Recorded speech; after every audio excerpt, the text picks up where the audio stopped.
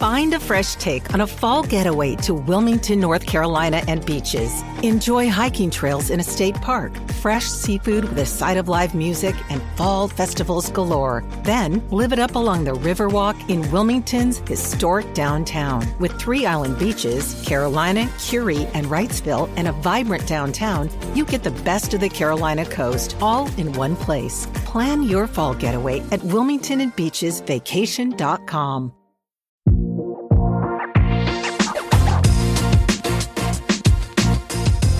Behind the Knife, the surgery podcast. Relevant and engaging content designed to help you dominate the day.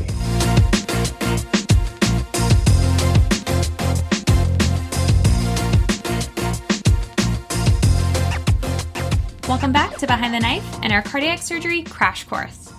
The cardiac OR can be a daunting place for any medical student or resident who finds themselves on a cardiac surgery rotation.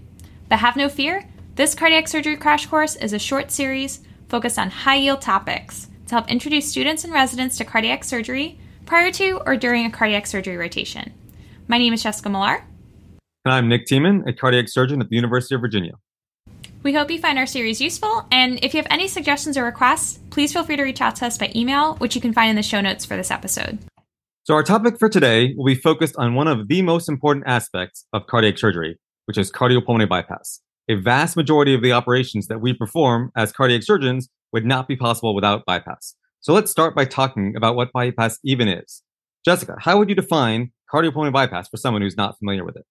Yeah, so cardiopulmonary bypass is a way in which we can divert blood away from the heart and lungs, so in other words, our surgical field during cardiac surgery, and allows for a bloodless operating field. Additionally, the bypass machine will take over the normal physiologic functions of the heart and lungs during the operation. That's right. During surgery, the bypass machine will take over the functions of circulation, oxygenation, and ventilation. This will ensure that all the other organs of the body maintain adequate oxygenation and perfusion throughout the operation. And quick side note, for those who have never seen a bypass machine before, I highly encourage you to pause this episode and very quickly do a Google search image of one. You'll likely see it in every cardiac OR you enter, and it's super helpful to become familiar with all of the different aspects of it. Additionally, it'll serve as a great reference guide as we get into all of the mechanics of how it works during this episode. So when you first enter the operating room, you may see this machine with lots of tubing, pumps, oxygenators, heaters all around it.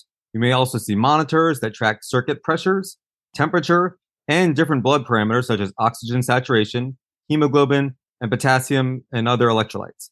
All of this will be controlled throughout the operation by a perfusionist. And the perfusionists are super important team members during any cardiac surgery. They are also a wealth of knowledge and have taught me so much about bypass. Absolutely. Every perfusionist I know loves to take time to teach students and residents about the machine. Now, before we move into the steps of placing a patient on bypass, let's first review all of the different cannulas and how blood flows through the machine during surgery. Jessica, why don't you start us off? Absolutely. And this is where having a picture pulled up will be super helpful. So starting with our venous cannulas, venous blood is drained from the right side of the heart through either 2 cable cannulas, usually one in the SVC and one in the IVC, or through a single cannula. You'll sometimes hear these referred to as bicable cannulation if there's 2 cannulas, or cavoatrial cannulation if there's just one. Once the venous blood is drained from the right side of the heart, it passes through the venous cannula, which conveniently are often marked with blue tape, and it will go to the bypass machine where it'll empty into our venous reservoir. You got it. So depending on the procedure, you may also see venous cannulation occur via the femoral vein, especially in minimally invasive procedures. This cannula is introduced into the femoral vein and passed up into the right atrium. Okay, so now we have venous blood in the bypass machine. What's next? Next, the arterial pump will draw blood from the venous reservoir and pump it through your oxygenator and your heater. You can kind of imagine your arterial pump being kind of your artificial heart part of the bypass machine, and the oxygenator heater being the artificial lung part. So we've talked about our arterial pump and we've talked about our oxygenator and our heater being important parts of the bypass machine, but what actually helps determine our oxygenation and our ventilation? Right. So the oxygen delivery to the patient is determined by the blood flow rate as well as the FiO2 of the gas that's being delivered to the oxygenator. So the perfusionists are constantly monitoring how much blood flow they're delivering to the patient, and they're monitoring essentially the cardiac index, and that's determining the oxygen content and the oxygen delivery of that blood. The ventilation is determined by the sweep gas that they apply to the oxygenator. Now, another important component during this step is the arterial line filter. All of the circulating blood will pass through a filter to catch any air bubbles or other microforeign particles that may have been introduced into the perfusion circuit. Okay, Jess, keep us going. What comes next? All right, so after the blood is passed through your oxygenator and your heater, it gets returned to the patient through an arterial cannula, which will be conveniently marked with red tape. Exactly. Now, the arterial cannula is often placed into the ascending aorta, distal to where the surgery is taking place. However, the arterial cannula can also be placed into other major arteries, such as the femoral artery, the innominate artery, or the axillary artery, especially in the case of aortic surgery. Aortic cannulation is a critical part of the case, as complications from cannulation can occur. Jessica, what kind of complications do we worry about? We most often worry about aortic dissection and plaque dislodgement. Right, and these complications can have devastating consequences for the patient, so this is a critical portion of any case. All right, let's imagine our patient has been initiated on bypass, all of the venous blood is being drained to our bypass machine, and arterial blood is being circulated back into the aorta. So what comes next? So once your patient's been initiated on bypass, a cross clamp will be applied to the ascending aorta proximal to where our aortic cannulation is. And that's just to avoid backflow of all the arterial blood that you're pumping into the aorta flowing back into your heart. Right. So essentially the heart is excluded from the circulation now from the bypass machine. But if there's no blood backfilling the aorta, that means there's no blood flowing through the coronary arteries. So in other words, we're actively causing ischemia in the heart. So what can we do to protect the heart? This is where we can use cardioplegia. Absolutely. So cardioplegia is used as a method of myocardial protection, where the heart is perfused with a solution to cause electrical mechanical arrest and reduce myocardial oxygen consumption. There's a lot more to cardioplegia, but we'll talk more about this later on.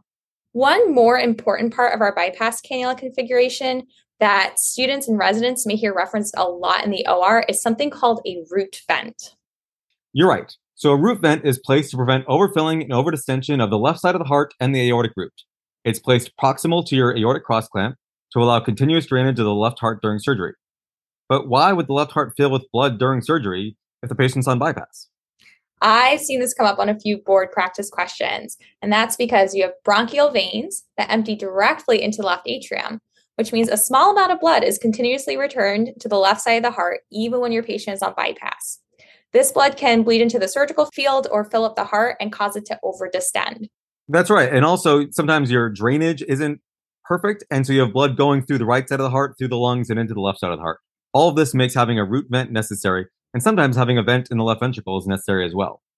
One last important part of the bypass machine that students especially may come into contact with during surgery are the pump suckers.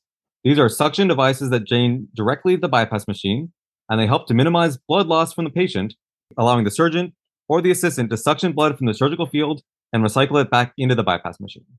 Now, you want to be very careful about what you suction with these. As a general rule of thumb, you should not use them before systemic anticoagulation is given or after reversal is given. You should also only use them to suction blood, so definitely don't use them if there's any contaminants such as glues or waxes in the field. That's right. Betadine, for example, causes hemolysis in the bypass machine, so you definitely don't want to suck up any betadine in your pump suckers. All right, so we reviewed all the different parts of the bypass machine, and let's say we're now in the OR and the case is about to begin. Jessica, what is the first step when it comes to placing a patient on bypass? So before we place any cannulas, you first have to prime the system.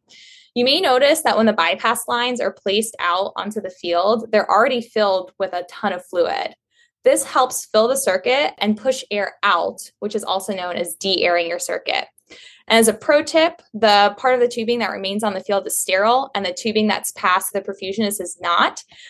There can be a lot of tubing going every direction, so especially if it's your first time in a cardiac OR, just be very careful not to contaminate yourself. That's a really important concept. So remember that since the bypass machine has a venous reservoir, any air sucked back through the venous line is going to be scavenged away. So you don't have to do a wet-to-wet connection. It's okay to have some air in that side of the line. In fact, at UVA, our venous line side of our bypass machine is not primed with fluid. It's just filled with air. On the arterial side, however, any error could potentially cause an air embolism, cause a stroke, cause other problems. So you really, when you're connecting that, you really want to make sure you're fully primed and you're fully de-aired. Now, sometimes this can all seem like organized chaos with a number of tubes that are ultimately placed within the field. So now that our circuit is primed, and let's say we've already made our median sternotomy and we have the heart and the surrounding vessels exposed, what do we do next? Now we can start placing our cannulas, but there's a very particular order in which you need to do this. So that's right. So the order in which we place the cannulas is very important and begins with our aortic cannulation. Arterial cannulas are placed first, as this allows for the introduction of fluid and blood products into the aorta prior to placement of our venous cannulas and drainage of venous blood. This reverse order of steps really confused me at first, but what helps me remember it would be thinking about what would happen if you placed your venous cannulas first and drained all of your venous blood out, but had no way to give it back to the patient yet. That's right. Sometimes the patient becomes unstable when you're trying to cannulate the atrium, and it's important to have the ability to give some volume back to the patient through the arterial cannula if you need. And that would be a huge problem if you didn't have that ability. So, Jess, what comes next? Next, we can place our venous cannulas. These cannulas are usually clamped once they're placed and gradually released in order to initiate full cardiopulmonary bypass. Once full bypass is initiated, then you can put your cross clamp on your aorta. And once your cross clamp is applied, then you can initiate cardioplegia. You really can't give cardioplegia before your cross clamp is applied, because otherwise it would just go into your systemic circulation. Now, there is one more important step to going on bypass that we need to talk about, and that is anticoagulation. Absolutely. Blood loves to adhere to tubing, pumps, and all of the moving, circulating, pumping of blood makes bypass extremely thrombogenic. So patients must be systemically anticoagulated while on bypass to prevent adverse thrombotic events. That's right. Anticoagulation is one of the most important concepts of bypass. Systemic anticoagulation is achieved with administration of heparin, and it's monitored during surgery using an ACT, or activated clotting time.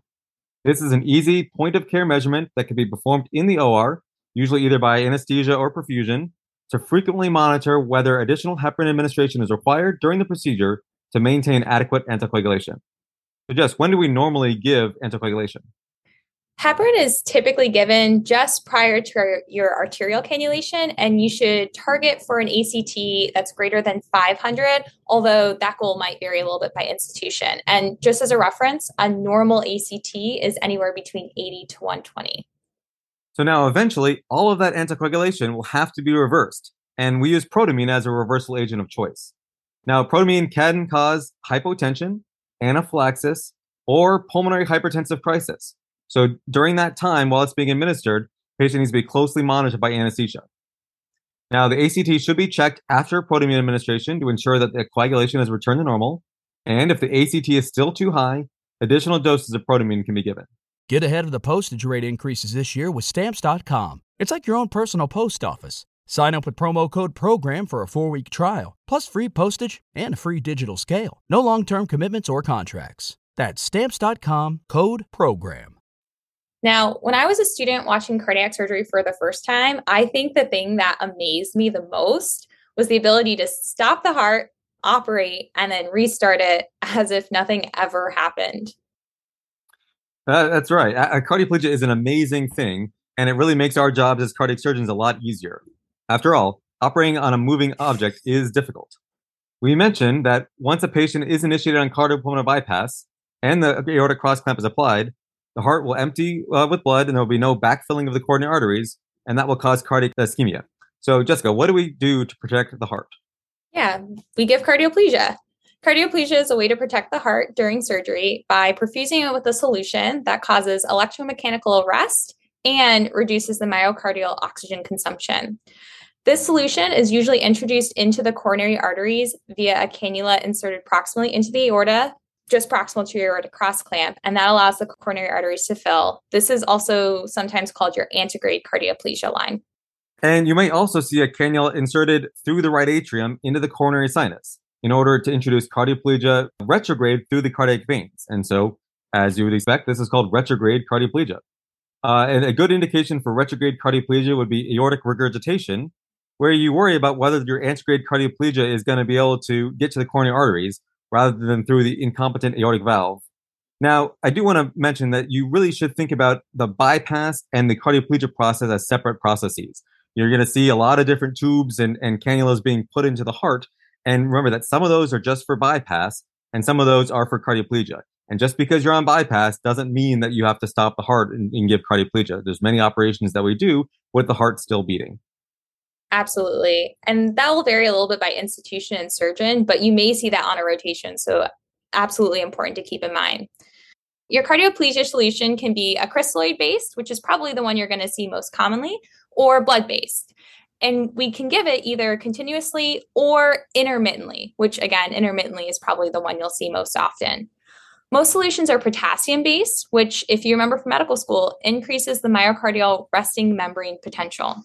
That's right. So, and remember that each institution is going to have their own practice pattern for the type of cardioplegia that they give, the frequency of dosing, whether they administer it antegrade or retrograde. So really, that's going to be something that you'll pick up in your first few operations that you see as a resident or a student. Now, a few other things that you may notice while a patient is on bypass is the use of hypothermia. Hypothermia is frequently used while on bypass due to its organ protective effects. So, Jess, how can we monitor the patient to ensure adequate end organ perfusion while on bypass?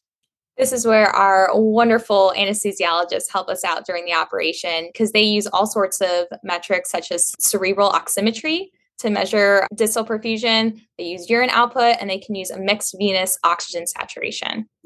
That's right. And another thing that you may notice about the bypass machine is its ability to perform ultrafiltration.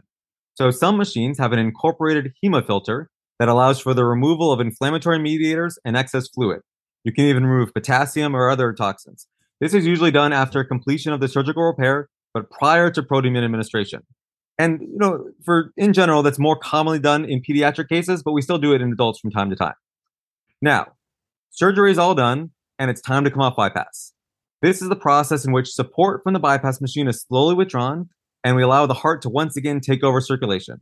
So, Jessica, why don't you walk us through these steps? All right. So if the patient was made to be hypothermic during the case, the process will start with rewarming. Now, rewarming has to be a slow process in order to avoid cerebral injury. Additionally, all acid base or electrolyte abnormalities or blood gas abnormalities need to be corrected. That's exactly right. Another important critical step to coming off bypass is to de-air the heart. You really want to ensure that all of the air has been evacuated due to the risk of a possible air embolism. And this is where your root vent comes in really handy to prevent any air from going to systemically to the body. Instead, it just gets sucked out of the root vent. So you do this by decreasing the venous drainage from the bypass circuit and filling the heart. As the heart starts to eject, you'll see air coming into the left ventricle, and usually that's coming from either the pulmonary veins, sometimes it's hiding in the ventricular septum, sometimes it's hiding in the left atrial appendage. The anesthesiologists are using the TE probe to monitor the air, and you're basically allowing the air to eject from the heart and come out through the root vent. Once you're satisfied that the air has been removed, then you can proceed with your weaning from bypass. Other things that you can do that can also help evacuate air from the heart while you're coming off of bypass are things like placing the patient head down, agitating the heart, and sometimes even using needle evacuation of air. All right, so now the patient is normothermic and we've successfully de-aired the heart. What's next? Next, the aortic cross clamp is removed, and you may hear the surgeon ask the perfusionist to go down on flows or to temporarily decrease the pressure in the aorta when they're doing this. Once the cross clamp is removed, the heart is now being perfused by systemic blood, and usually it will start to rebeat spontaneously. Sometimes you do need to do some minor interventions, though, to get the heart restarted, such as direct electrical defibrillation. That's right. And it's important to note that when we use direct defibrillation, we're using the handheld paddles directly on the heart. And so therefore, only a small amount of electricity is used, typically somewhere around 10 to 15 joules. And don't worry, you don't need to clear from the patient. That electrical activity is only applied between the paddles. You may also see ventricular fibrillation and or ventricular tachycardia following reperfusion of the heart, which can be treated with defibrillation like we talked about, or antiarrhythmic medications. Lidocaine and amiodarone are often the drugs of choice for that. It's important to correct any arrhythmias you see promptly because they can increase metabolic demand of the heart. Additionally, temporary epicardial pacemaker leads are also commonly placed to help correct any arrhythmias postoperatively, such as heart block, bradycardia, or junctional dysrhythms that may persist, but often improve on their own postoperatively. Okay, so the cross clamp is off, the heart's perfusing, we're almost there. What are the final few steps? Once the cross clamp is off, the perfusionist will gradually begin to occlude the venous lines, which means that will allow for greater filling of the right side of the heart from our systemic venous return. Concurrently, they'll also start to incrementally reduce the pump flows, which means less blood is going through the arterial cannulas, and that allows the heart to slowly take over circulating. Eventually, the venous cannulas will be clamped completely, and that's when the patient is officially off bypass. And one other thing we should mention is that during that time, we're also using transesophageal echocardiography to assess the heart. If we've done a valve replacement or repair, we're making sure that there's no leak or any other concern. We're looking at the biventricular function of the heart. And once we're satisfied and we're ready to come off bypass, there's one more important step. Do you know what that is? Protamine. That's right. After we're off bypass, we give a test dose of protamine to make sure the patient tolerates that okay. And then we slowly increase the protamine administration. Now, it's important to make sure that all the venous blood has been from the reservoir has been returned to the patient prior to the full administration of protamine. Otherwise, all the blood of the circuit and the reservoir will clot, and that blood will not be usable. And as an important note for our astute students and residents who are so diligently manning the pump suckers during the case, pump suckers typically get removed from the field once about a third of the protamine has been administered. Now, many patients can suffer from hypotension when we come off bypass. So, Jessica, what are some ways that we can treat that? So, depending on the cause, such as hypovolemic, distributive, or cardiogenic, we can give controlled boluses of blood from the cardiopulmonary bypass machine. We can initiate vasopressors, and we can use inotropes. And in extreme circumstances, if a patient is unable to be weaned off bypass, or if they are so unstable that they must be placed back on a bypass, we can use a balloon pump, ventricular assist device, or ECMO to give the heart some time to recover. But it's not uncommon that you have to go back on bypass. So that's why it's important when you remove the cannulas, you don't tie down the sutures immediately. We kind of just keep them secured so that if we need to use those sites again for bypass, we can do that easily. Now, probably the most common cause of having to go back on bypass is ventricular dysfunction. And on the TEE, you would see ventricular distension, you'd see systemic hypotension, and you'd also notice when you're looking at the heart that the ventricles are distending and the heart doesn't seem like it's functioning very well. We'll say, though, for this episode, our patient successfully came off bypass. Well, that's it. We hope this episode was a helpful introduction to cardiopulmonary bypass, and hopefully all the random tubes strung across the surgical field make a little bit more sense. Be sure to look out for future episodes in our cardiac surgery crash course series. And until next time, dominate the day. Be sure to check out our website at www.behindtheknife.org for more great content. You can also follow us on Twitter at Behind the Knife and Instagram at Behind the Knife Podcast. If you like what you hear, please take a minute to leave us a review. Content produced by Behind the Knife is intended for health professionals and is for educational purposes only. We do not diagnose, treat, or offer patient-specific advice. Thank you for listening. Until next time, dominate the day.